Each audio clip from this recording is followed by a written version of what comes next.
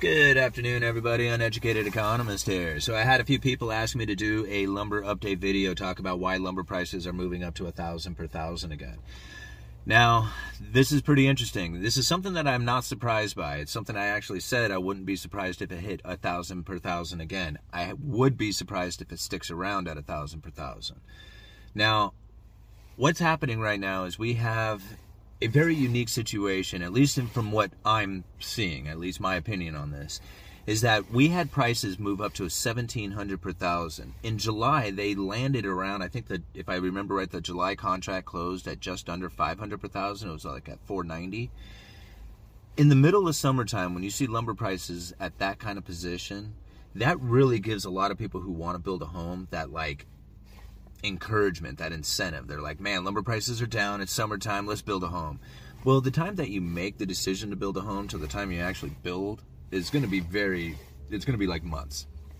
Some people could get it done a little sooner than that, but most of the time people are going to have to line up contractors, loans, material. It's going to take like a long time to figure out when it is that you can actually start building this home. So if people were making a decision to build back when lumber prices hit their bottom, then it would make sense that you would have a bigger demand now, because that's how long it takes to actually get into the middle of building a home. Somewhere between, I would assume, a few months, 2-3 months down the road, out to 6 months. That would seem all the way to a year even. But, that would seem like kind of realistic to me, that if you make that decision, that's how long it would take. So if that's the case, then yeah, it would make a lot of sense on why we're seeing a demand for lumber right now. Which I am seeing a demand for lumber. Not so much from the retail side, but definitely from the builder side of things. I mean, there's builders out there working. One of the things that I look for is TGI packages. Now, I do retail sales for a living. I don't do like the outside commercial sales or, house package sales. I do the onesie-twosie kind of stuff. I'm the one who special orders doors and windows, tracks down, special moldings and stuff like that. That's my job. But I see, the guys who do the house packages, they're right there with us. And I go out and I look at the house packages that are coming through the yard. I see the floor packages and the floor plans. And that's what I kind of keep an eye on. It's just like, how many of those am I watching coming through the yard? If there's a lot of those, that's a lot of building taking place, because these floor joists and these floor packages, it's not something we typically stock. In fact, we don't stock it. Most lumber yards special order these things in. And so if you see a lot of these things coming through the yard, then there's a lot of building taking place.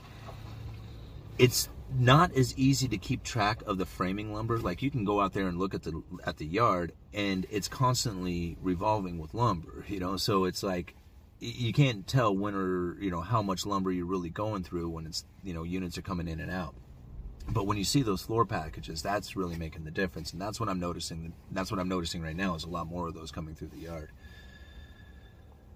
So there's a demand kind of out of place. Wintertime is not the time that you would typically see a demand for framing lumber. I mean, this is where people would generally want to be dried in and working indoors, not, trying to work out in the rain, trying to, stand walls and sheet them.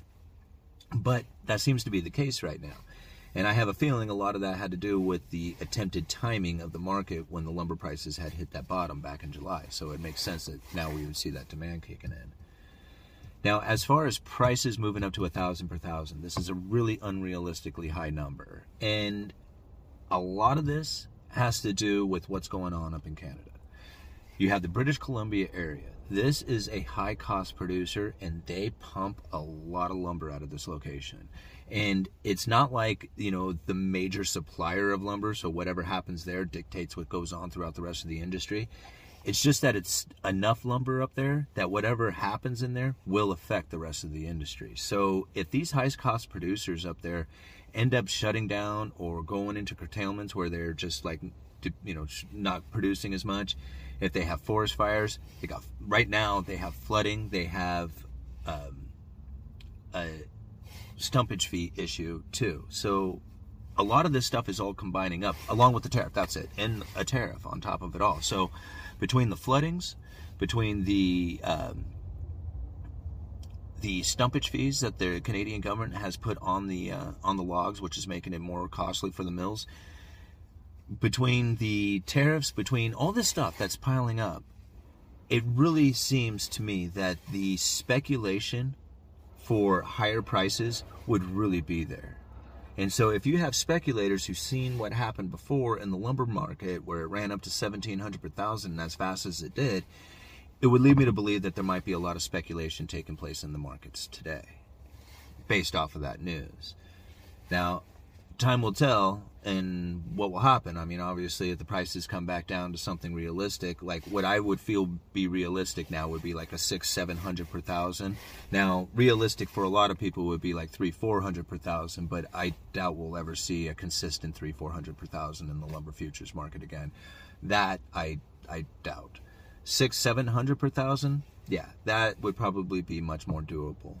So that's probably what I would look for as far as the industry goes coming into the future, is what's going to take place up there in the British Columbia area. If things start freeing up there, if the stumpage fees may come down, if, you know, for some reason they go back into production in a higher capacity, then I could see the lumber prices really coming down. I think a lot of eyes should be focused in on what's going up there in the British Columbia area.